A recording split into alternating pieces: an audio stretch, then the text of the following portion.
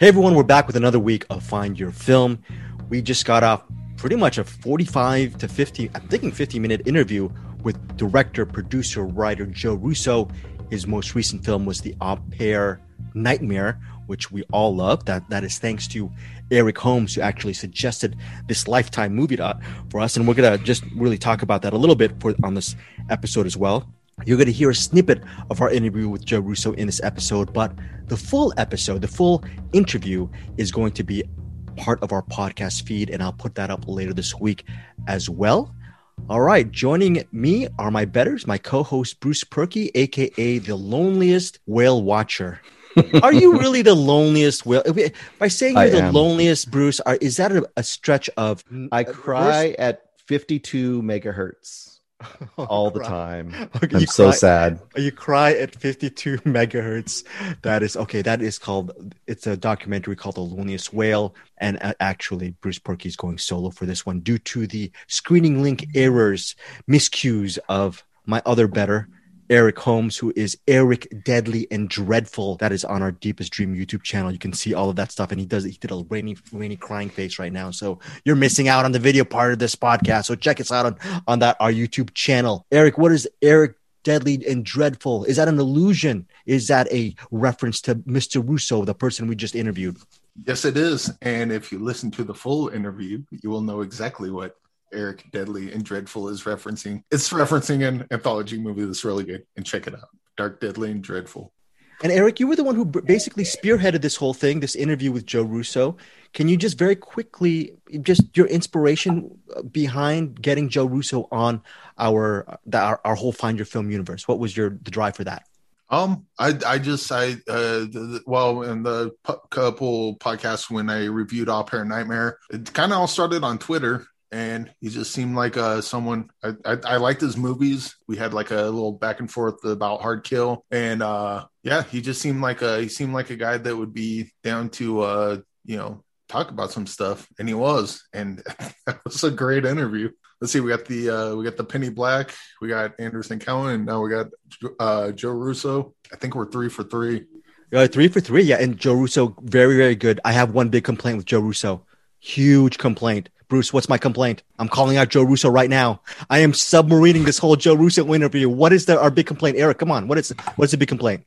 That he didn't love Hard Kill as much as you did. Okay. Everyone should love Hard Kill as much as I did, okay? That is his error. By the way, Joe Russo's one of the screenwriters right behind Hard Kill, stars Bruce Willis. No, the reason why I'm doing this is a little bit of a incomplete, inaccurate segue, where here is Joe Russo talking about his favorite Walter Hill film. You had one cardinal sin during this interview. You mentioned the name Walter Hill. And whenever someone mentions Walter Hill, we got to really talk about him. Just very quickly, my question to you is, what is your favorite Walter Hill film? Has to be one. And number 2, what is the most underrated Walter Hill film in your opinion? And please include the caveat is you have to include The Long Riders in either one or 2. Well, again, I think you just answered another one of your own questions. So, I mean, he's made so many great movies. I mean, I love 48 Hours. I mean, that's one that like always works for me. But I still think, and he was a producer and writer on this, but I still think Alien is just like, it's one of my favorite movies of all time, So it's like, how can I not point to that? And I know Walter's made so many great movies himself too. But like that, I mean, Alien is top 10 for me. So there you go. And we're back. Bruce Perky, my big caveat with Joe bleeping Russo is he mentioned Alien, directed by Ridley Scott, but produced, like he said, by Walter Hill, written by Walter Hill, obviously, and everything, as his favorite Walter Hill film. Does that count? Does that count, guys? Yeah. What? Yeah, it's my favorite Dan O'Bannon movie. Yeah. Okay. There you go. Okay. That was just me going off. No, great choice on Alien. But come on, guys. Favorite Walter Hill? Eric Holmes? Oh, wait, let me just answer for you. Streets of Fire, right? Yeah, probably. Although Southern Comfort's I was going to say, edging up there. Southern Comfort's edging up there for sure. Southern Comfort is pretty damn good. I think Southern Comfort might be mine. Yeah. And Crossroads is really good with Daniel LaRusso. Daniel LaRusso, Ralph Macchio. I've never seen Crossroads. Leave it up to Eric Holmes to pull out one of the most obscure Walter Hill films. And lastly, most underrated Walter Hill film for you guys. Do you have one? Oh, Eric, let me just fill you in right now. You're gonna say Crossroads, but I'm just gonna put words in your mouth, and I'm just gonna say Brewster's Millions. Oh yeah, that is a good one. Actually, that should be my choice. I think Brewster's Millions is a very underrated Walter Hill film. Bruce Sparky, your turn. Well, I would have said Streets of Fire, but I think in the last few years it's resurged. That counts. So yeah, I would have said Streets of Fire like probably 20 years ago, but now I think for me, I guess it's Streets of Fire. Let's just say Streets of Fire. I guess not. I don't know if it's underrated, but definitely underseen. The Hard Times with Charles Bronson. You are a Walter Hill aficionado. Here I am complaining about Joe Russo's pick of Alien, and bleeping Eric Holmes, who put Joe Russo on the Find Your Film podcast. Great interview, by the way. You got to check it out. It's Eric Holmes who has the knowledge, because I haven't seen Hard Times, and that is my fault. That is, I believe, James Coburn starring in that 1975 film. I hear that's a great film. Okay, so you believe Hard Times is your choice for underrated Walter Hill movie? Yeah, definitely underseen. But you brought up Brewster's Millions, and I was like, oh shit, that was Walter Hill, wasn't it? He's an awesome guy. We love Walter Hill. We love Joe Russo. We also love Anderson Cowan and Bruce Porky, along with our Joe Russo interview, which we're going to put up later this weekend. Can you tell our listeners what else we can expect regarding Anderson Cowan? Yes, what? We have Anderson Cowan from Cinematics, of course, and also from the Film Vault, and also from the After Disaster. Director of Groupers, and awesome person all around.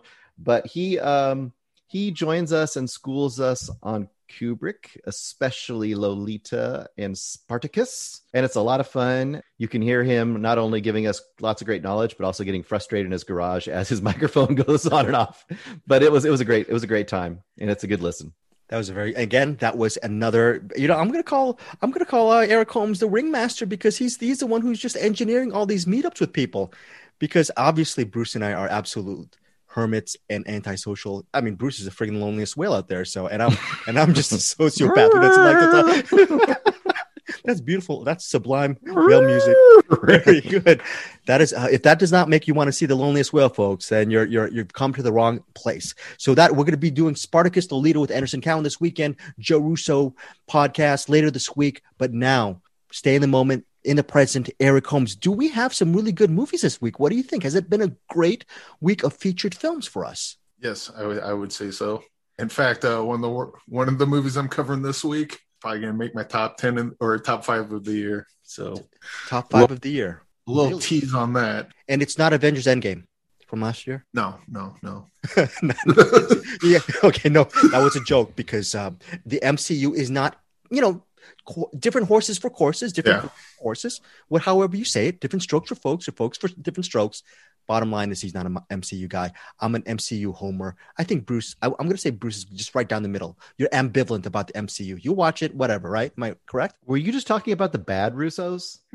Is that what you were just talking about? Okay. First of all, I love Cherry, and you know how much I love Cherry. Let's not get going on how much I love Cherry and Tom Holland, and I love that film. And you know what? Eventually I'm going to have to watch, because I'm going to blame you, Bruce Perky, because of your review of The Devil All the Time. I still haven't seen it. So last night I was watching all of the Tom Holland best of clips on The Devil All the Time. I really need to see that movie. Eric Holmes, Devil All the Time, great movie. I don't think I saw that one. What? Okay. That's on Netflix, right? Or Shudder? Bruce Porky swam against the currents, and he gave it a very middling review. He thought there was a little, if I recall, Bruce, a little bit of fakery in that. He didn't feel authentic to him. And am I correct on this a little bit, Bruce, regarding The Devil All the Time, your assessment of it? Yeah, I just thought it was so over the top as far as like, you watch it, you'll see what you think. I mean, it's entertaining enough. It's long though.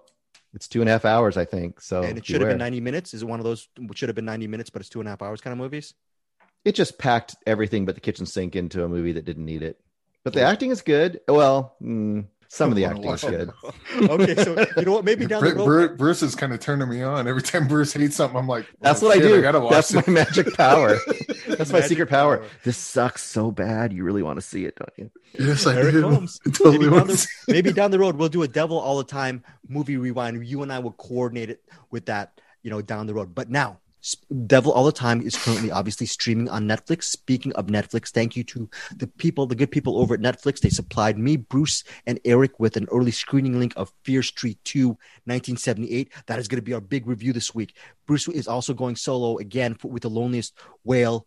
And, you know what? I'm the master of telling really stupid puns. There's a great jazz tune called A Night in Tunisia, which I love. Well, and I bet you people who live in Tunisia and Tunisians, people who live in that area, they hate hearing this joke. Well, we're going to spend a night in Tunisia with this really special film. And Bruce Perky, yes, I'm glad. I wanted Bruce to have that exasperated, Greg, you're an idiot look. And he just gave it to me, justifiably so, because we are definitely spending a night in Tunisia with this Tunisian film called Dachra, Dachra. I am so excited to hear what Bruce and Eric have to say about this movie. Bruce, your call. What do you think? Do you think I'm going to love this movie, Dachra? What do you think?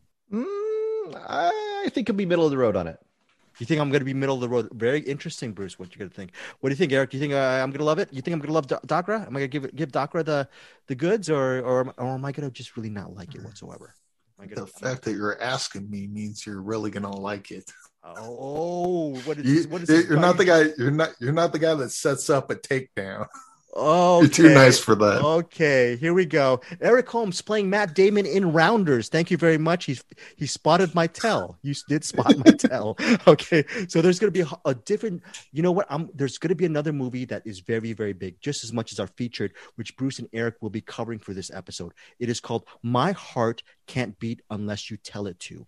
Okay, it's a very long title, but I have not seen this movie. I'm excited to hear what Eric and Bruce have to say about this movie, how high Eric loves this, or maybe Bruce loves this as much as Eric does as well. And then we're going to close out the show with a What's in the Box segment, which I guess we're going to keep that a surprise. Maybe we'll keep the What's in the Box segment, which Bruce coordinates a surprise regarding the movie he's going to cover, but he's going to have a very, you don't want to cut, you want to. How could it be a surprise? They listened to our last episode. They will know. But what if they didn't?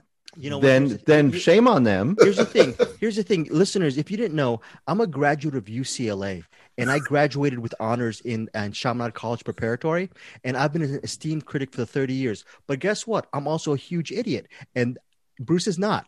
Bruce is not an idiot. That's right. We are covering clause. Yeah. Bruce has this thing called LOGIC. It's called logic. Yes, for What's in the Box, Bruce is covering clause. He's clause. Yeah. Eric Holmes does a clause, and then also Bruce will recommend this documentary, which, by the way, I could have gotten both Eric and I this screening link, but I was too lazy.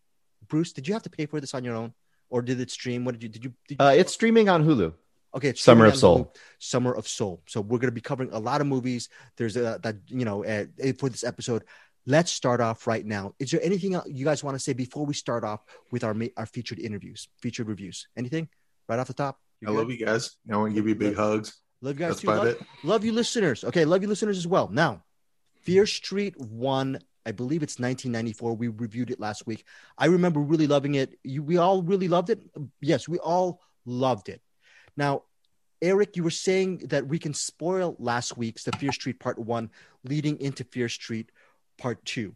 My first thing to you, Eric, is what did you want to spoil from last week going into our review of Fear Street 2, 1978. By the way, this one, obviously it's 1978. It's set in a sleepaway kind of camp. And it has the members of the Shady Sides, the Sunnyvalers. Of course, the Sunnyvalers are the rich kids. The Shady Siders are from the poor, middle class, blue collar side of the streets. They are always butting heads. They're always at loggerheads. And it comes to a head in this summer camp. And that is the basic premise of this Lee Janney directed sequel. And it's basically, and Janiak actually expressed that this movie is inspired by the movie Friday the 13th. Now, what kind of spoilers did you want to lead in from last week to Fear Street 2?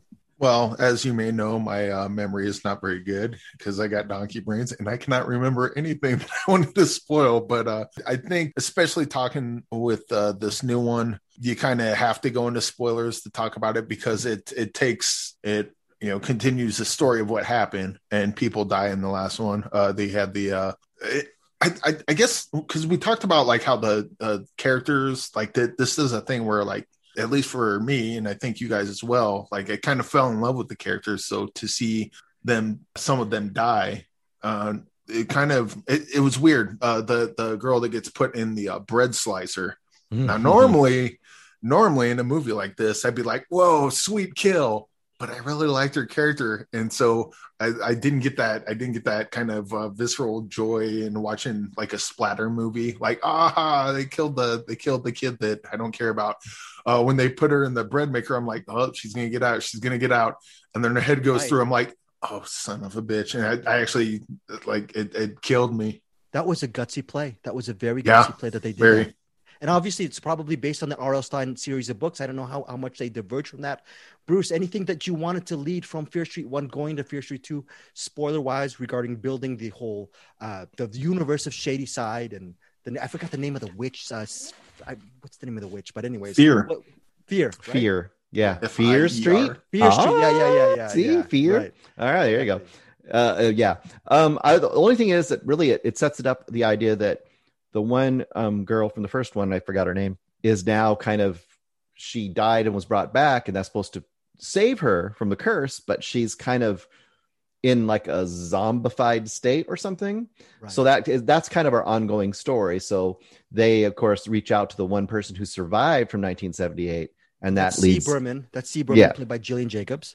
Right. And that leads to this whole story. So I guess that's the one thing you have to kind of know. That's kind of the setup, the premise. So the reason we kind of care, other than just being a story itself, the reason we kind of care about what happens in 1978 is to inform the rest of the story going forward. So the name of the witch is Sarah Fear, F-I-E-R. And again, like Bruce and Eric was saying, that is the reason why they tip the hat to Fear Street, the moniker Fear Street, again, based on the R.L. Stine book, Sarah Fear. Here's a couple of things. We're not going to get into spoilers regarding Fear Street 2. We're just going to give our reactions. I will tell you a couple of things to watch for Fear Street 2, 1978, unspoiler-wise. You will get to understand a little bit more, actually a lot more, about the witch Sarah Fear, where she comes from, her motivations. You will see a little bit more about the world. I really want to throw it to one of you guys and I hate this. This is a very superficial question about which is a better film. One of the big reveals for me for Fear Street 2, unspoiler version, is the characters in Fear Street 2, Part 2, are a lot more, for the most part, unlikable for about 40 minutes of the movie. That's another, we're talking about Eric, who the person killed in, what was it, bread slicer thing? That was gutsy. The big gutsy part of Fear Street 2 is they give us characters we don't want to actually follow. Thing is, Cindy Berman, played by Emily Rudd, is so unlikable and so pitch perfect, just grating. And then the other people, there's Ryan Simpkins, who plays Cindy Berman's colleague, Alice. There's a lot of unlikable people for the first 40 minutes. And then my only advice is just wait for the slow build, wait for it to build. Then when it gets into the second half of the movie, it just turns it up a notch in so many different ways that I ended up being so crazy in love with Fear Street 2, 1978, that I really actually ended up loving this more than Fear Street Part 1. And I'm wondering, first of all, what you guys think about that. Eric, let's start off with you. Well, the first one is I really like that one, obviously minus the music drop or the needle drops, right. And there's definitely a couple, not as many in this one, but they still kind of go nuts with those a lot of times. But I think the first one was more standalone, only because I didn't quite understand where I understood what the self-contained story was of 94. I forget all the years already, except for the new one coming out next week, 666. I'll remember that all the time. So I think the first one works more as a self-contained story because I didn't know where they're going. And now with this next one, okay, I think I can see where it's going, and I think I know where they're going to go with it on the Fear Street 1666. And so I got a better idea of the broader story they're telling. But this one's just as good. And also, to your point, the characters are unlikable. It almost does the exact opposite of what the first one did. because the first one I was just falling more and more in love with them, and then so when they would get hurt, I'd be sad. But this one, they're unlikable, but I kind of still, as the movie went along, I understood their motivations more. So then again, when they get hurt, like I'm like, oh no. And this is the exact same thing like the first one that it carried from. That is the character work is just really good, because like they're unlikable, but they're unlikable in a way that makes sense, at least to me. Bruce, your thoughts? Fear Street 2. I really liked Fear Street 2 a lot as well. And I guess I'll look at it this way. The first one, I feel like the first one was the mystery of what's happening, right? And the basic idea was you have this group of outsiders who are kind of misunderstood, who band together to figure out what's going on. And then kind of by the end of the movie, you kind of know what's going on. That's kind of the thrust of that movie. Whereas this movie is a little different, where like you all talk about the characters aren't as likable. What I think this movie does that's really interesting is two things. First of all, they say it's like Friday the 13th. I think it's like Friday the 13th partly, but it's partly kind of like the Goonies, because this one has a whole aspect of following a map and trying to discover secrets, and I love that kind of stuff. And that is woven into a slasher type of scenario in a really interesting way. And I think that's when the movie also gets really interesting. Plus, I would also suggest that when you get to the characters in here, the few that you end up really connecting to, I say to me, there's at least 3 characters that I really ended up connecting to in this one, maybe 4, 3 for sure. The 2 main sisters and their friend, kind of not their friend at the beginning, but she ends up being their friend. And I think the thing about this that works, but works slower, is that this goes deeper into the dark past of these characters. Like they all have a level of abuse or really, really darkness in them. And I think when that finally comes to the surface, you care about them. And in some ways, you might even care about them more by the end of this movie. Plus, it's just fun. Both movies are fun. And this is smart that it makes it fun in a slightly different way. It's a little more of a straightforward slasher, but it's also got this whole Goonies, like weird, mysterious, I'm just going to say world. I'm not going to say what it is exactly, but there's a lot of that kind of stuff. So if you like maps and solving things and figuring out, symbols and stuff, then this has a whole added element to it. I would say this movie also has a lot of heart. Yes, it does. A really big heart. I say it has a big heart. And I got to say, last thing, there's a sequence, and I'm not going to say what happens. There's a sequence involving an outhouse and a murder near an outhouse, or not an outhouse, but a toilet, that is really great. I really loved that sequence. It's pretty spectacular. What about the sneaky social themes that's interwoven in this? The fact that, without giving too much away, maybe I'm wrong in this, with horror movies, you're expected, with the kills, there is sort of a physical release from the viewer where you want to see the kill, how sophisticated or how intricate it is. And on top of that, to make the kill even better, maybe they'll have the kill of a person you was maybe a bully or a person you didn't like, and you go, okay, well, I can see that murder, I can see that blood splattered. I'm gonna have that release. And the fact that there are people that you don't like and people you love, there is no bias towards this. Like the people who you might want to get it might not get it. You see what I'm saying? And it really plays on the whole shady side, Sunnyvale situation, on one side being cursed and one side being the golden boys and girls. Did you like that part, that little hidden element in this whole thing as well? Yeah. And another thing I guess we can't really talk about it, but the way they tie the first movie into this one, there's even characters that you saw in the first one that you may have thought one way or another about. And now with this one, you know more about their history. And so like even the characters that I don't like in this one, I'm like not going to pass judgment because I have no clue what's coming in the next one. And I might feel like a just complete dickhead if I'm like, you know what? Fuck that character. And then watch the next one and go, oh, I'm an asshole. Never mind. Again, all solid performances all around. I was expecting maybe a little bit of a come down, a sophomore slump. It's really not a sophomore slump. It's a trilogy. But the second one, who knows? So, unless it's The Godfather Part 2, sometimes the second one's not really that great. And for me, I really like this more. Actually, Bruce, you like this a little bit more than the first one as well. I think I like them differently, equally. Okay, fair. I like them both for little different reasons, which is about the best you can expect from this, honestly. So yeah. I like them both pretty much the same. So I guess solid recommendation for all of us for part 2. Yep. Okay. Yep. Solid recommendations. And are we excited for week 3, 1666? Is that going to be very much? Yes. I would say the cliffhanger on this is really well done and really good. Yes. Yeah. I think the only complaint I have with this is I really wanted to see 1666 immediately after watching 1978. It's that good of a trilogy. I just really hope they bring it home with this trilogy. I am huge. By the way, I'm not huge. I said I'm hugely into this trilogy. The reason why I just stopped into this is because is that the Green Knight role playing game that you got in the back? Is that what is that? Is that okay? Yes, it is. Okay, the Green Knight. Yeah, you're gonna be doing it. You're gonna be playing that game after this the podcast, right? Is it a good game? Have you tried it yet? No, it'll be the first time playing. It'll be me, William Lindis, Peta Beta, and a couple friends of mine and Will's are gonna get together and do a live playthrough, and we'll probably be putting that up shortly before the Green Knight comes out. Okay. We're doing that right after we record here, so we'll see how that goes. Okay. Oh, yeah. I'm nervous. I got to hurry up. We got to make sure that the Green Knight is on right now. But hopefully, you guys have a good time playing with that role game.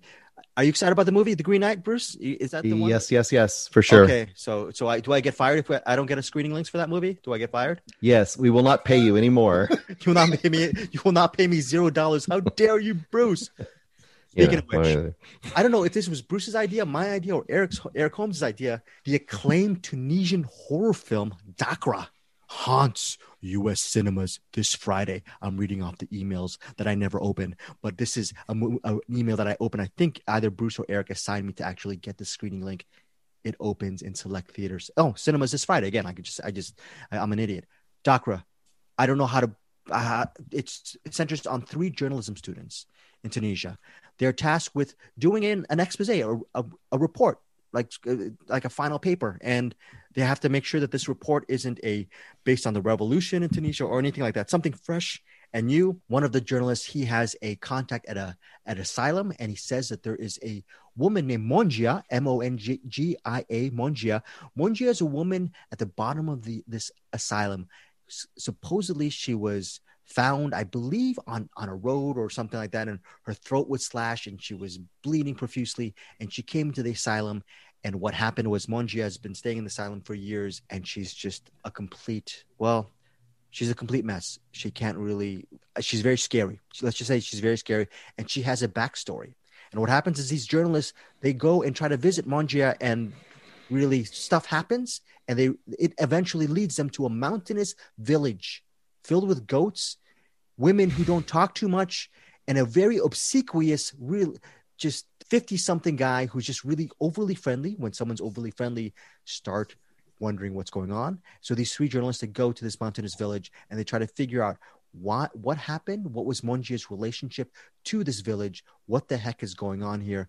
And by the way, this part of this movie is based on a true story regarding kidnapping and torture of children in Northern Africa. That's a little bit of Dachra, but it goes into other definitely different details. It's a very interesting movie, to say the least. Before I'm going to hold my ultimate review of this movie, I want to hear what Bruce thinks of Dachra first. I think overall this is a pretty good horror movie. I would say that it gets better as it goes, which is good, because it's always worse when a movie does the opposite. It starts really good and gets worse. So this one starts out, it was kind of middle of the road for me. Like they meet and they get together and they go to the sanitarium, and this crazy possessed lady or whatever she's supposed to be. And I was worried that it was going to be a continue visits to her and deal with possession and kind of become a sort of pseudo exorcist kind of story. But then when they go out to the village out in the mountains, this kind of creepy village in the mountains, I was on board. Now, it takes a while to get there. I think it could maybe get there quicker. And I would say that there is a lot. I mean, up to that point, it's kind of like 3 friends bickering a lot. And that wasn't the best thing in the world. That was kind of like, okay, it's all right, but it's not the best. But I am a sucker for those we go into a town and something weird's going on here, and everyone's looking at you and they're peeking out their doors and something's going on here. And it's kind of one of those sort of things when it gets to that town. And I got to say, the moment where I was fully on board was they get taken into the town. I'm not going to give spoilers away, but they're all sitting around like a fire or something. And there's like meat hanging to dry or smoke or something. And one of the main characters says, "You guys sure do like meat here." I laughed out loud, but I also was like, this is pretty great. And I got to say, the last 30 minutes got more horrifying than I expected it to get. And I was appreciative of that. So I would say overall, I would say this is good. It's not great, but it's good. So I would say it's a recommend for me. Very good. A good recommend. Yeah. Bruce Purkey. Actually, before I get to you, Eric, want to mention out of the three, the main character out of the three is Yasmin, played by Yasmin Dimasi, and she's good. She's very, very good in this movie. And yes, if you don't like to see three journalists arguing, I don't know about if they have some kind of Guinness Book of World Records cinema style, but I've never seen people argue for this long. And not even I'm thinking Kramer versus Kramer, Ordinary People. Yeah. I don't know what. No, this is wall-to-wall arguments. So you might either love it or absolutely dislike it. I ended up loving that. So I'm gonna get to my thing right now, Eric. I'm gonna. I don't know what your tell is. You told my tell. I'm having a feeling, Eric, that you ended up really digging this movie. We'll see. We'll see. Oh, is that my cue to start talking about it? Yeah, yes. That's your cue. All right. So the beginning, I really love the beginning of this. It kind of reminded me of the Blair Witch Project, the movie, like the actual movie, like the non found footage version of Blair Witch. It's like, oh, okay, yeah, they're in the film class and they got to do the thing. And I liked how they showed kind of the film students, figuring out how they're going to do the interview, figuring out what they're going to do, so on and so forth. Like, I really enjoyed that kind of journey, filmmaking journey of it. And then the middle happened, and then I started losing steam. And then that, to Bruce's point, that last 30 minutes wrote me the fuck back in. I didn't want to go back in. I did not want to, but it was like, "You are coming with us." And then pulled, oh geez, the end of this movie is just horrifying. There's a part with death throes that I've never seen anything like. It's real. It's not real. Yeah, it's. I don't know what to say about without ruining. But there's another thing that happens at the very end after that, and like so that whole last like half hour was just like one fucking bullshit thing after another, and I was just like, I was glued to the screen, like, oh fuck, what's gonna happen next? What did you think? I mean, there's a twist that doesn't really change the story per se. Like, you can enjoy the story without the twist at all, but there's a little twist there that I thought I really appreciated that twist too. What did you think of that?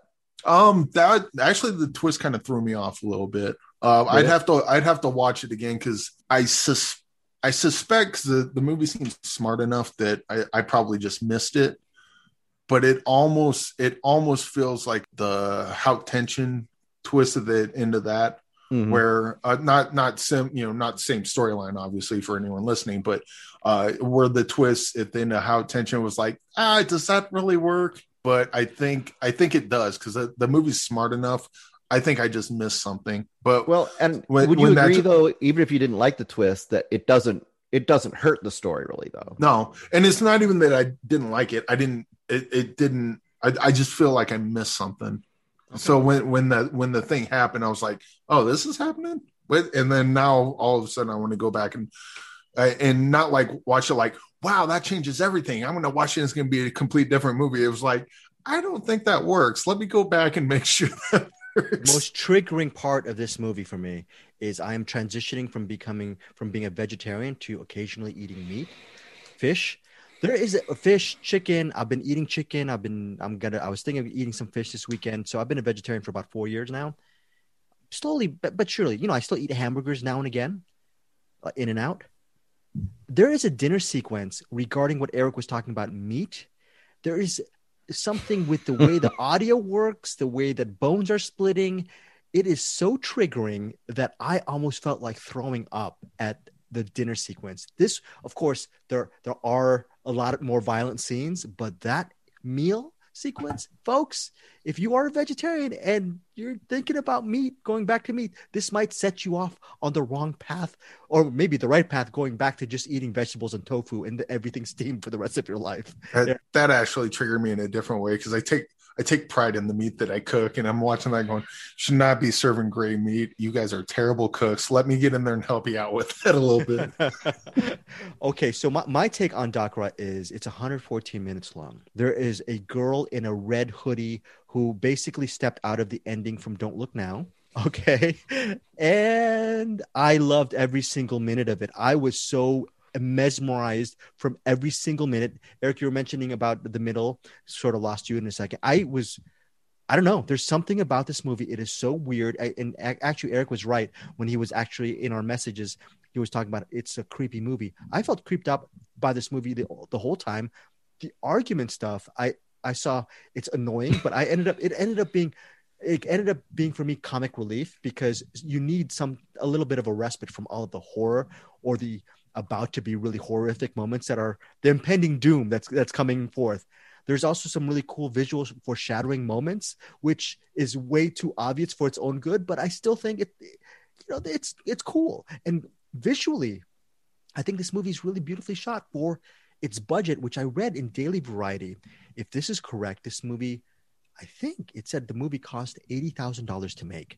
And if this movie at $80,000, Dachra at $80,000, or even Dachra at several $100,000, I thought this movie, with its atmosphere, the world building of what you find out who these people are, just really eerie, atmospheric, and ultimately, just as Eric and Bruce has been saying, it's really horrific. For me, high recommendation for Dachra. I don't think I've seen a Tunisian film before, but I want to actually watch this director. Let me look at the director's name, but he's actually has a TV series called, his name is Abdelhamid Bochnak. He actually created a TV series called the Newbot or something like that. I want to see whatever this director does. So huge, strong recommendation for me. I was surprised at how much I fell in love with Dachra, Eric Holmes. I also forgot to mention they do weird close-ups in this, like yes, kind of like weird. If you're looking, it's like weird angles in the close-ups. Yeah, I'm a sucker for those. But the close-ups in this one look specific to this movie. Like it's hard to explain unless you just watch it. But the close-ups kind of threw me off a little bit, but in a good way. I was like, I don't know quite what they're doing there, but I think I like this.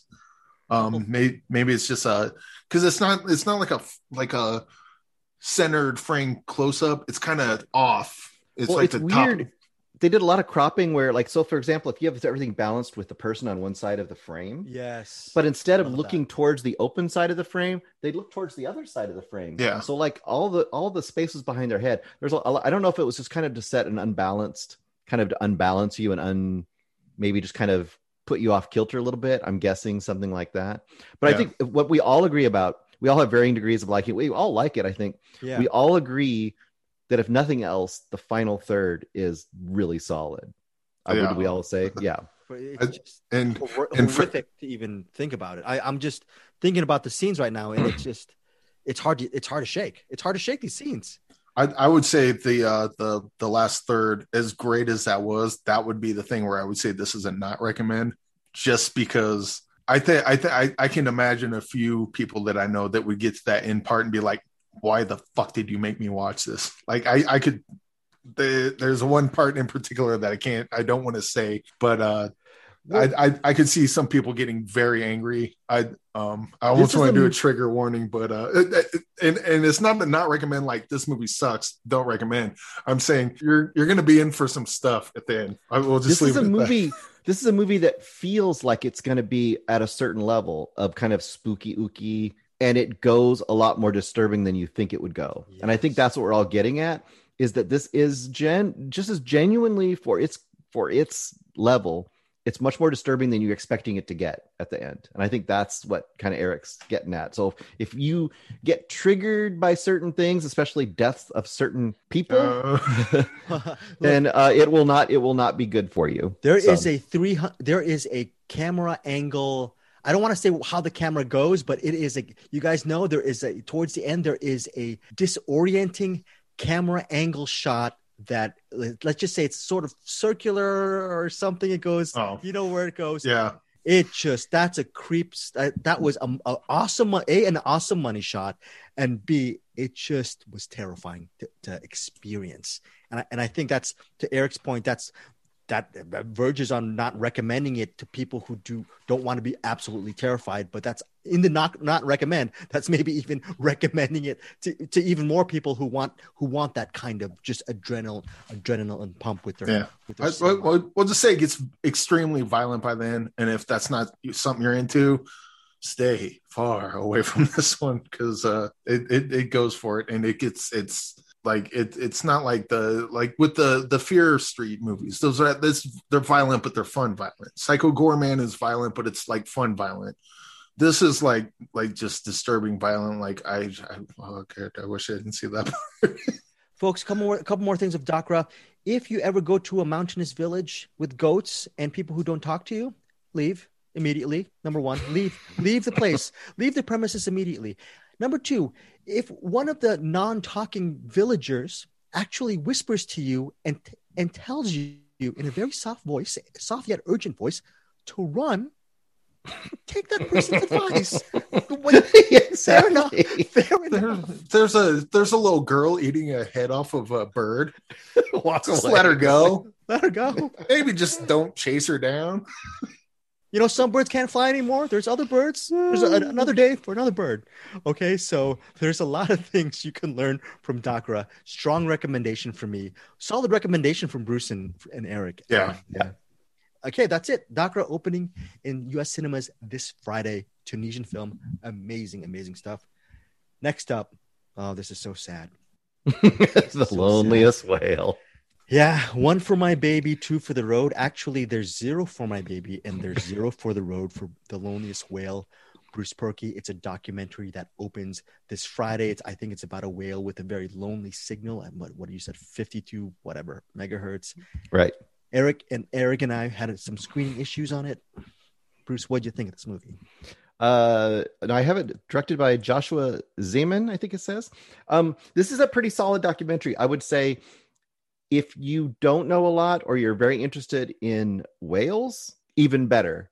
If you're kind of in the middle of the road, it has a fair amount to offer, but you might find it a little thin for you if that's not kind of your cup of tea. So I would say that's kind of my caveat, because I do caveats.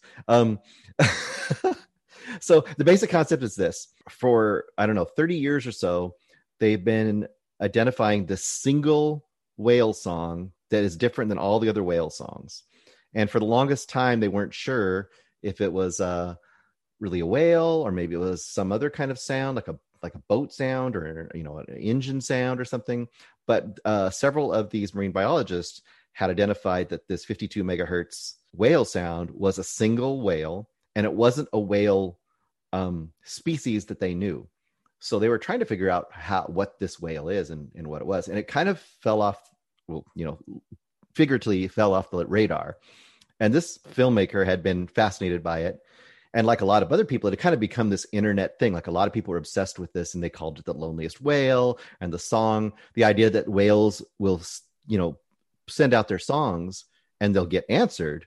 And this whale obviously could never get answered. And the idea also that whale songs can go hundreds and hundreds of miles underwater. So the fact that there's this whale kind of just roaming out there and, just all by itself. And what is this whale? So it's kind of a mystery. It's also, people putting a lot of story on top of it. So that's kind of the basis of this. And the filmmaker is like, what if I could try to find this whale? So, and that's the basic concept of the story. So he goes out and, rounds up all these eminent, marine biologists and different people and technical stuff to try to be able to, triangulate and figure out where this whale is. And that's kind of the meat of the story. Can they find this whale? So that's kind of your driving force of this movie. And if that sounds interesting to you, I think you will find this to be interesting. Now, that being said, I feel like they only had so many days to do it, to actually search for the whale. They only had so much funding. So I feel like they probably didn't have enough footage to really feel like this almost 90-minute movie. So you get a lot of other information about whales themselves. So I feel in that sense, it's a little thin, but if you don't know a ton about whales, you might love that. All that being said, it's interesting. It's got a lot of great hard science, which I'm a fan of. I'll go into all the technical stuff and all the megahertz and all the different waves. There's a lot of nerdy shit in this movie. So for me, that stuff was fun. I would say it's a good documentary. It's not a transcendent documentary, and it doesn't have that great catharsis that you want for the end of a movie like this. But that's also part of a true documentary. They aren't faking it. They'll tell you the end of the movie, and it is what it is. I'm not going to tell you, obviously, because if you want to see it, then you can find that out. Okay, so that is The Loneliest Whale, The Search for 52. Bruce gives it basically pretty much a slight recommend on this one, right? Slight? Yeah, I'd say slight. I say it could go to the next level, but for what it is, it's pretty good. Yeah. Okay, it's in theaters July 9th, and it reaches digital July 16th. Again, so apologies to Bruce Purkey on behalf of Eric Holmes and myself. We tried actually watching it, but we had screener link issues with The Loneliest Whale, and that is based on our ineptitude. Eric Holmes, what do you think? We were inept at playing our screening links. Didn't look at the cutoff date close enough. We'll just say that. We're playing fast and loose with our cutoff date. So apologies to all those folks behind The Loneliest Whale. Thank goodness we have the real Loneliest Whale to actually pick up all the tough work for us, and that is Bruce Purkey. He is our claw. He's crying. He's crying, folks. And he's going to be back to talk about Klaus later on in the episode. No, actually not. He's actually going to be back with Eric Holmes, because Eric Holmes has this movie that he's actually wanted me and Bruce to see. He was actually clamoring for this movie for us to watch, and what is this movie called? It is called My Heart Can't Beat Unless You Tell It To. Here's the thing, Eric Holmes. I'm going to give you the rough and tumble of it. I got us a screening link, but Eric Holmes actually ended up paying for it because he really wanted to see it immediately. Bruce ended up watching the screening link. One of the reasons I didn't watch the screening link was I saw the trailer. I'm sorry, Eric Holmes. And it seemed really moody and somber. And, me being literally a moody and somber, I'm not the loneliest whale. I'm more like the loneliest hermit crab. I just was not in the mood for this somber, just dark thing, because I'd been watching Dachra. I couldn't fit it in. Should I regret my decision, Eric Holmes? Well, this movie, if you got done finishing Dachra and you need something to bring you down, this movie ain't it. It's directed by Jonathan Quartas, starring Patrick Fugit, Ingrid, Sophie. Damn it, I don't have the names. Schramm, and Owen Campbell. So we got Dwight and Jesse. I believe they're brother and sister, and they're just out and about doing their normal thing. Dwight meets some guy and decides he's going to give him a ride, takes him out somewhere, and stops the car, and the guy gets out of the house, and then Dwight pops him over the head with a baseball bat, throws him in the trunk. Then he goes home, and his sister Jessie is there. She helps him pull the body out of the trunk and bring him inside. What the hell you done? Okay, we'll just keep it down. And then take the body and put it on the table. And they move it around on the table a little bit. And then they cut the neck, start draining the blood into a bucket. And then the guy hit with a baseball bat, he's good and dead now. And they got a bucket full of blood, a metal pail full of blood. And they put the blood into a little bowl, little ceramic bowl. And they take the ceramic bowl of blood, bring it into a room, and there's this little emaciated kid. His name's Thomas. And I believe he's the youngest brother. And he doesn't look like he's doing very well. And then the sister gives Thomas, puts a bowl of blood up to his mouth and starts, pouring it in there, and he's drinking the blood. Thank you. And he starts drinking the blood. And that is the basic premise of the movie. A brother and a sister going out murdering people to get blood for their dying brother, who's a vampire. And if he doesn't get blood, he can't basically can't fend for himself. It's not like the vampires just slink through the night, blah, I'm going to kill you. This is the vampirism in this almost feels like almost like he's dying of cancer or something. It's really taking over his body. And so his brother and sister have to go out and kill people to keep him alive. They don't like doing this. And there's a lot more twists and turns involving prostitutes and certain people who they decide to kill and who they don't decide to kill. And it's got a similar vibe to It Comes at Night. It's got that A24 kind of vibe to it. It's real slow. There's a little bit of humor, but not a whole lot. This movie's very moody, and I watched it and I was like, wow, that was really good. And then the next day I was like still thinking about that movie. I was like, man, that fucking movie. My heart can't beat unless you tell it to. And then the day after that, and I'm like, this movie will not leave me. It's buried deep inside of me, and I just loved everything about this.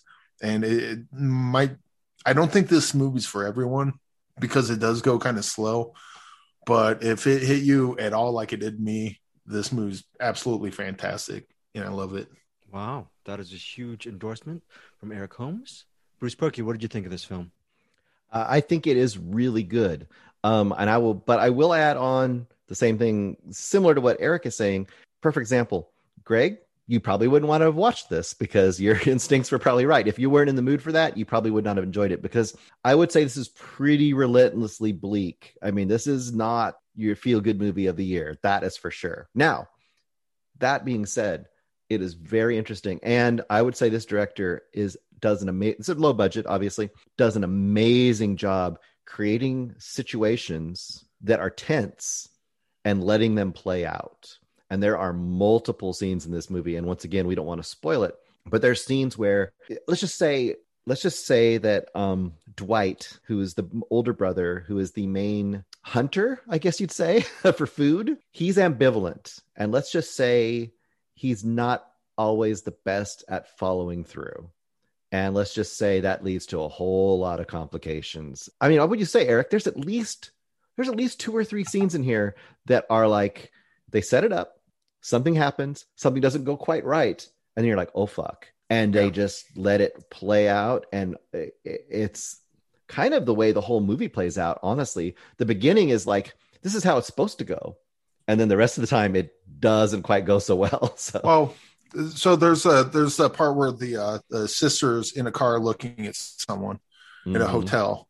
I knew exactly what was going to happen. As soon as I saw her in the car, I'm like, I know exactly. And usually that's a bad thing in a movie where it's like, oh, I knew what was going to happen. It really works in this one because you know exactly what's going to happen. It's just a matter of, well, fuck, I see what's coming. Let's see how this is going to play out.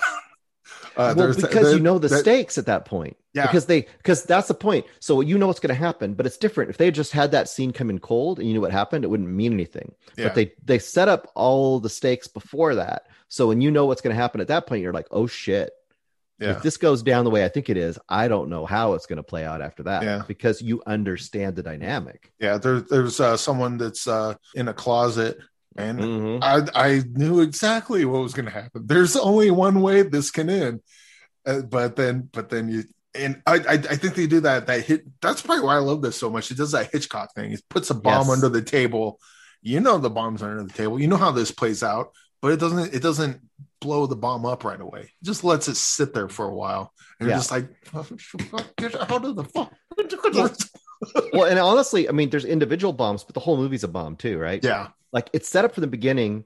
And like I said, you see the beginning and that's kind of like the perfect case scenario, but very quickly you get an idea of the tension that's going on within the family. And that sets up the bomb. Like that starts the timer. You're just waiting to see when it blows up and how it blows up. And it kind of does it in stages. And I want to say one other thing, not to spoil anything. I just want to point out theoretical or hypothetical bomb. There's no actual bomb. Right. But go on. This is the Hitchcock bomb. But also, it does a great thing. There's multiple times when characters get objects impaled on them and they don't get removed for a long time. And that just, I don't know why, but that really disturbed me. You know what I'm talking about? Yeah.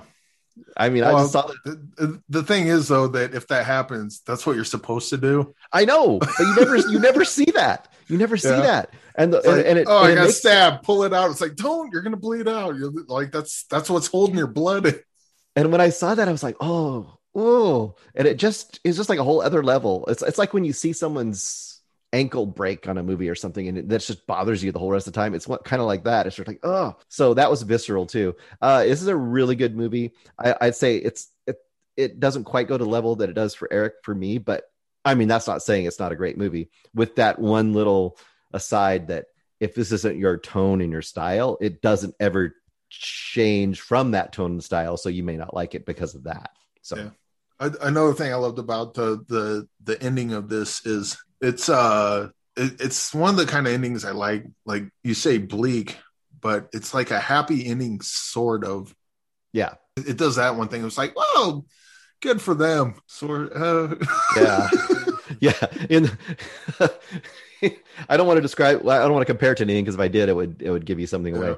Although I will say, if you want a really old and a really new movie that I think kind of hold the same DNA but are different, but also I haven't seen anything quite like it. This is the first vampire movie I've seen ever that I think has some of the same DNA as George Romero's Martin from like the early 70s. I feel like they have a similar like worldview. So My Heart Can't Beat Unless You Tell It To. It's playing in select theaters, but it's available on VOD and digital platforms right now.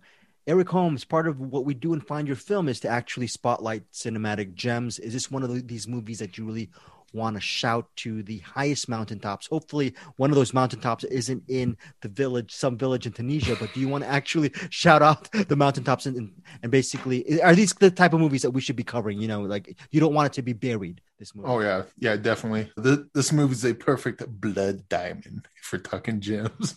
Perfect blood diamond if we're talking gems. Okay, again, that is My Heart Can't Beat Unless You Tell It To. Just because Bruce and Eric both praised the movie, Eric really loved it. Might be in one of his top 10, top 20 by the end of the year, probably easy. Bruce at least gives it a very solid to a very good recommend. So this sounds like a movie that I was probably not going to watch, but I think I'm going to probably maybe do a rewind next week because I still have. Who knows? Maybe it might do the Loneliest Whale on me and expire, but I'm going to hopefully that movie is still alive. Speaking of alive, Bruce Perky, do you have any recommendations? What is the soulful recommendation you have for us now? Oh, Eric Holmes, I'm sorry. Yes. Can we pause for a second? Yes. Yeah, we'll pause. Yeah. I need to bail in about 5 minutes. Should I just want to finish Bruce's recommendation and then I bounce and then you guys can do it without me? No, this is what we're going to do. Hey guys, we're back. Eric, you gotta leave us because you don't like me and Bruce. What's going on right now? What's going on? Yes. Eric, what happened? Well, you mentioned the Green Knight thing, and I'm going to be meeting with Peter Beta and William Lindis. Oh, yeah, Peter Beta from the middle class film class? Yep. And we're going to be doing a live playthrough of the Green Knight, and hopefully we'll have something of that on our respective podcasts to be able to tell you guys about. I object you leaving in several. You know why I can't leave in several minutes? Because Jack Fitzpatrick, a member of our Cinematics Facebook group, I didn't even mention this. I should have actually posted this on Facebook. He said one of his favorite parts of Find Your Film, he always gets jacked up when we get into the What's in the Box sequence, and we're not going to get to it in 3 minutes because you know why? What his favorite part, Jack Fitzpatrick, he's a very good movie reviewer, by the way, and hopefully, I don't know, one of these days, maybe Jack should be a podcaster. You know what his favorite part is, Eric Holmes, of a Find Your Film? What's that? I mean, you're just going to have to do it, and we're just going to edit it out of place anyway. Eric, what do you say to Pete? Yo, Pete, drop that beat. Who's in the box? What's in the box? You lie! No! What's in the fucking box? Hey, guess what?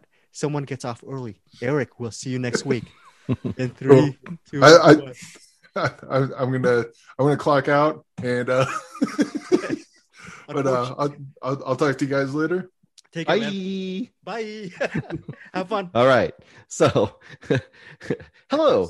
Well, hello, Greg. That guy's such a jerk. Now we're all alone. I'm almost a total lonely. At the end, I'll just be crying all alone in the room.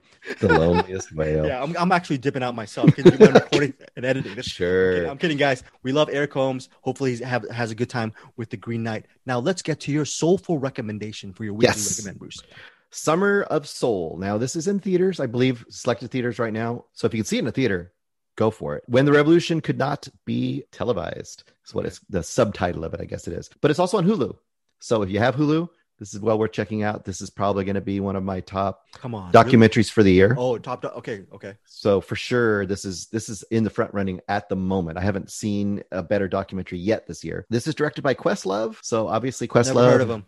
Yeah, unknown. He's some guy. I don't know. Anyway, obviously from the Roots and a whole bunch of other stuff. If you should know Questlove. Yes. And this has been kind of making the rounds. I think this might have premiered at Sundance this year. So what this is one of those documentaries that it works on so many levels, because we have a lot of music documentaries where they have great performances and great musicians. And this certainly has that. But this is got so much more context and it's so beautiful. So what this does is basically it is the rediscovery of all of this footage from these series of concerts from 1969 in the park in Harlem. For several weeks in a row, they were having these concerts in the park, and there were thousands and thousands and thousands of people watching these concerts. And they filmed it, and it was well filmed and recorded and everything. And then essentially they weren't able to sell it to anybody. And it just went into a basement and sat for 50 years. So, and then recently was rediscovered and became this project. Now that is a crime. That is a huge crime. Yes. I think. So like I said, just on a basic level, the performances themselves are fantastic. I mean, you've got Stevie Wonder, you've got Nina Simone, Mahalia Jackson, you've got Sly and the Family Stone, you've got just luminaries of soul. And they're all performing like at the top of their game at that era. What this movie does that's really amazing is it does a variety of things. It'll have a part of a song, and then it will cut in and give you a context. It'll give you the context of society at the time. It'll give you the reaction of somebody who was there as a kid watching it. It'll show you one of the performers that you're watching, if they're still alive, which some of them are, watching themselves perform for the first time in 50 years. It seems very not seamless. It seems very jagged. That kind it isn't cutting. Though. It's beautiful. It's done so well, because what they'll do is you'll have the song, and then the song, you'll watch a performance, and then maybe the second performance will come on by that artist, and it will become the music behind the other parts of that documentary, and then it will cut back in. And then maybe they've given you some context, so when you cut back into the performance, now all of a sudden you're seeing it from a different point of view, because now you understand where they were at the moment they were performing there, or where that person in the audience was at the moment they were performing there. It's a really amazing document, and it's a really, really amazing documentary. So I can't imagine, unless you just don't love music at all, and you have no interest in history. And obviously it's super pertinent right now as well, because some of the things they're fighting and talking about back then are just as vibrant now, just as, important now. And to see, it's really good. Is it one of those kind of documentaries that, because of its good music, the social context, the interviews, and the way Questlove directed it, does it go by fast? Meaning there's a lot of material. Oh, okay. It's one of those. Well, yeah. Really? Wow. Yeah. I don't know. This isn't dull. This isn't boring. This is, like I said, it's vibrant and active. And if anything, I felt like, wow, they need to release just the full footage for people too, because it just makes you want to watch more music, because you'll see like a snippet of, for example, Mahalia Jackson. There's a really great point where they're talking about this song that was really important. I believe this is the point where they're talking about a song that was really important to Martin Luther King, and you get this whole context while the song is starting to go on. They're talking about it, and then Mahalia Jackson, this famous elder statesman of soul, she's out there, and then Mavis Staples talks about, she leans over to me and says, "I'm not feeling so well. Can you sing with me?" And then Mavis Staples is talking about how this is this amazing moment in her life that she's going to get to sing this song with Mahalia Jackson. And then you watch the song and you watch it occur. And then you see this moment where Mahalia Jackson is just really hitting it, right? She's just fully into it. Yeah. The crowd's loving it. And then she puts the microphone over to Mavis Staples and lets her do her part. And it's amazing. And the whole movie has moments like that. And whether you know the artist, it's almost even better if you don't know the artist. But even for myself, I know Stevie Wonder. Everyone knows Stevie Wonder, right? And I always think of him playing the piano and just being funky and just great and soulful. And he is, and he's doing that. But then there's another song where he's getting behind the drum kit and he's playing the drums while he's doing it. And I'm like, I didn't remember that he played drums, and he's freaking amazing on drums. And you're just like, what the hell? One person should not have that much talent. It's a great document. It's just a great documentary. Yeah, it's here I go name dropping again. Over maybe almost 30 years ago, I was actually able to interview Mavis Staples one-on-one somewhere in Century City, California. Did a one-on-one interview.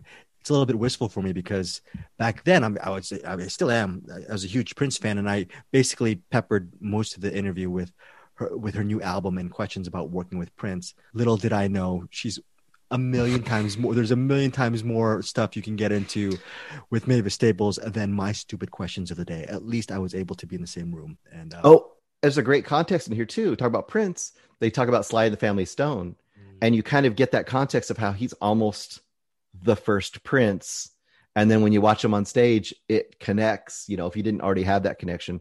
This is value added, especially if you're like, I'm a casual, I like some soul. I've, listened to my, amount of funk and R&B and stuff, but I'm not a hardcore fan. But if you're like me, this is way value added. I think you get like 10 times out of it. Okay, so that's another huge, strong recommendation from Bruce Purkey. This might be a number one with a bullet as far as documentaries go this year. There's still a ton of documentaries that Bruce Purkey will have to vote on. I'm sure the aforementioned reviewed Gunda might hopefully make his list as well, or Stray. I don't even consider that a documentary. That's like a weird. That's like its own weird art piece. Or maybe Stray was interesting. Remember those stray dogs that we did? That's an interesting little movie. But yeah, we got a big recap. We cover so many movies every single week, but I think honestly, I'm so glad that you covered Summer of Soul. I definitely want to check it out. Again, listeners, it's on Hulu. You have no excuse not to actually listen to some good music, some social contact, some really good, insightful interviews. Okay, strongly recommended by Bruce Purkey, who is closing out the show with his weekly What's in the Box segment because Eric Holmes had to go to play knights and shoots and ladders and wizards with Peter Beta, who Pete already dropped that bleeping beat. Let's just go right into your What's in the Box pick for this week. Who gave you that pick and what is it? My son, Andrew. Andrew gave it to me. This is Klaus. It's an animated feature on Netflix. It's been there for a couple of years now, I'd say. And I remember at the time, it got a surprising buzz and I remember this is one of those movies that everyone tells you, this is actually really good. This is actually really good. And you think to yourself, oh, great. Another cartoon about Santa Claus. I'm not really interested in that. That's kind of where we're at in our lives probably, but everyone keeps telling you. And yet at some point the din kind of builds in your head and you're like, okay, maybe there's something to this. So anyway, he pushed my hand and forced me to do it. So I watched Klaus, directed by Sergio Pablos. Well, before you start, can I say this? IMDb rating 2019, 96 minutes, 8.2 out of 10 on IMDb. I never see that. Yeah. This is like one of those movies that's almost hard not to like. And the main characters are Jesper, played by Jason Schwartzman, Klaus, J.K. Simmons, and a ton of other voices. I'm not going to list them all. There's a ton of people you'll recognize voice-wise. But what this does, it's really fun. First of all, it's got great animation. It's really interestingly stylized. It's not that Pixar kind of look. It's a hand-drawn style, which is really nice and interesting and cool looking, which I like. And what it does is it's kind of like an origin story for Santa Claus, but it's not. It's like Santa Claus is almost incidental. So it's like you have this story that's not Santa Claus related that ends up becoming Santa Claus by the end of it. And the idea is that you got Jesper. He's this like spoiled rich kid, right? Living in the city or whatever. And his dad runs the postal service. And his kid is just a ne'er-do-well layabout, basically. And he's like, okay, fine. You're a waste. I'm not going to, put up the money for you. I'm not going to support you anymore. I'm going to send you to this. Basically, he's sending him to, the Antarctica, but it's not. He's sending him to this place called Smeerensburg, which is this little island, this miserable little island. He says, you get to be there for a year.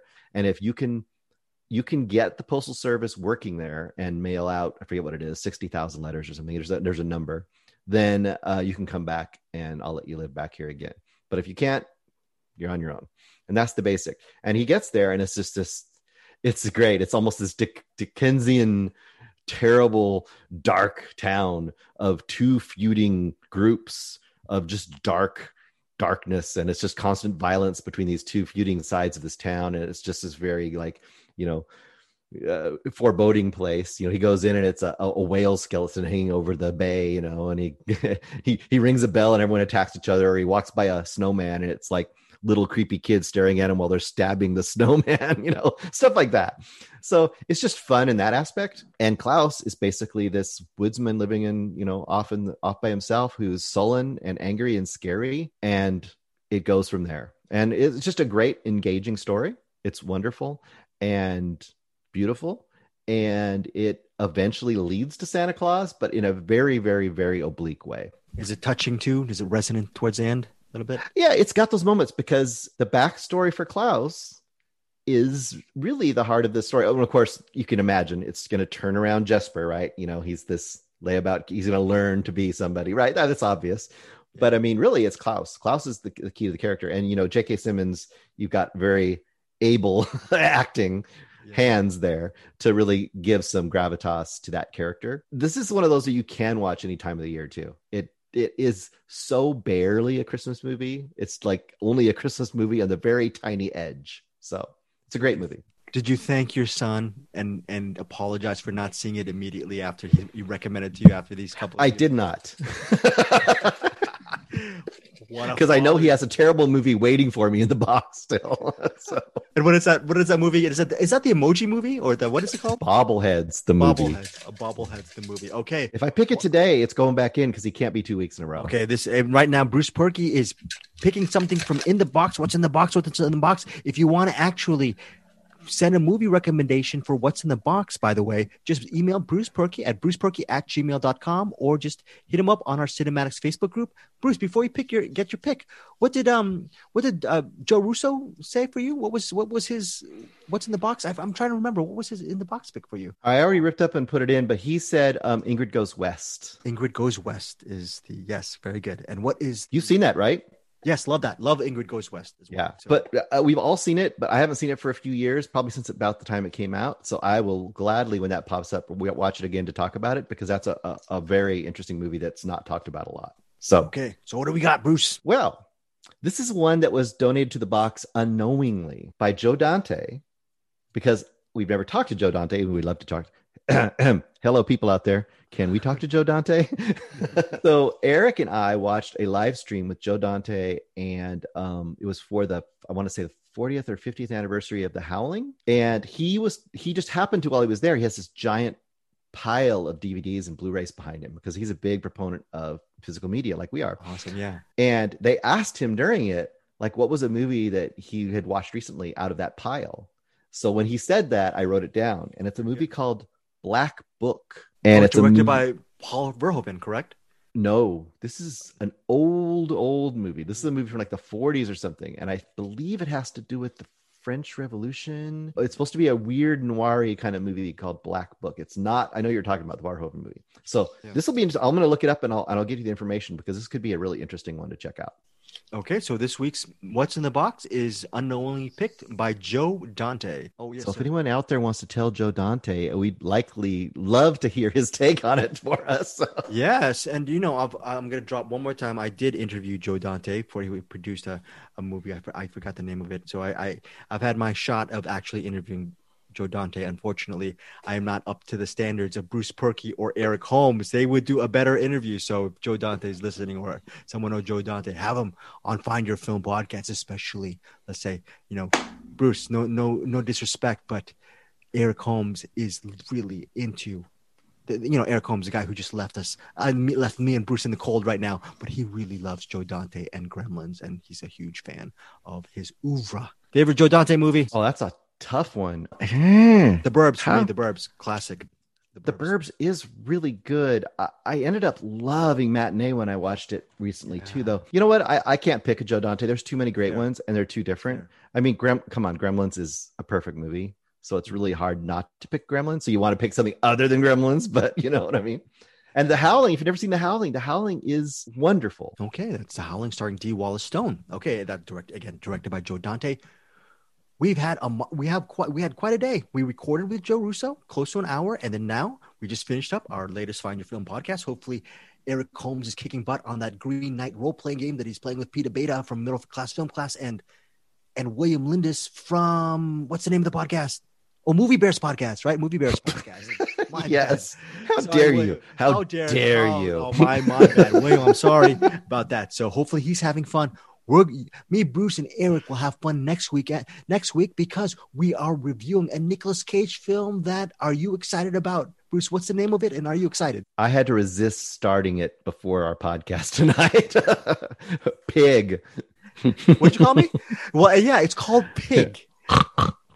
Hey, if I'm the loneliest whale, you can be the happiest pig. I'll be the happy, or maybe the jankiest pig. So we're going to be covering Pig next week with Nicolas Cage, a truffle pig movie, and then also the final chapter, the Fear Street trilogy, and that is Fear Street Part 3, I believe, 1666.